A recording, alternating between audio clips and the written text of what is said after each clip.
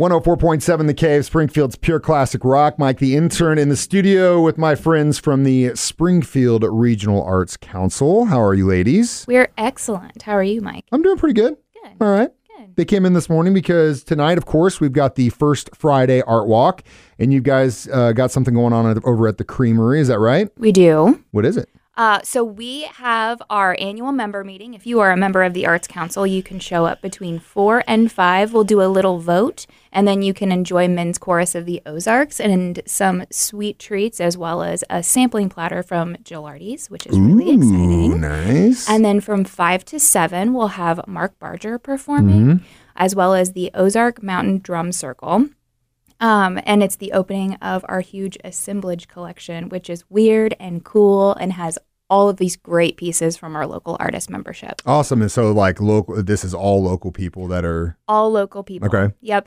It's really, really cool. We have been setting it up all week, and it's amazing. Just to see all of the very weird, cool pieces that people have put together for us. And the Springfield Cardinals are out of town this week, so you won't have to be fighting parking. We have so much parking across the street from the Creamery because there's no Cardinals game. It's the best. Thank goodness for fall. I don't know how they timed that out right, but they did. So then after that, you've got other locations downtown that are part of this? Yeah, so we have 14 venues participating in the Art Walk this month. You can find our newsletter at any of those venues or find it online at our website at ffaw.org.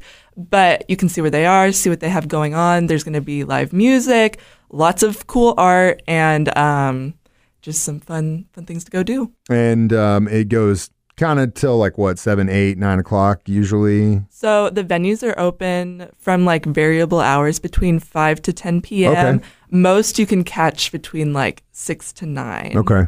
So before everyone gets out and starts drinking, you can get out of town. Exactly. That's why we before plan it me that and Jay way. go down there and start partying. Or get your art in before. Or we'll Yes. we'll go pregame while we're looking at some art, and then we'll head to the bar.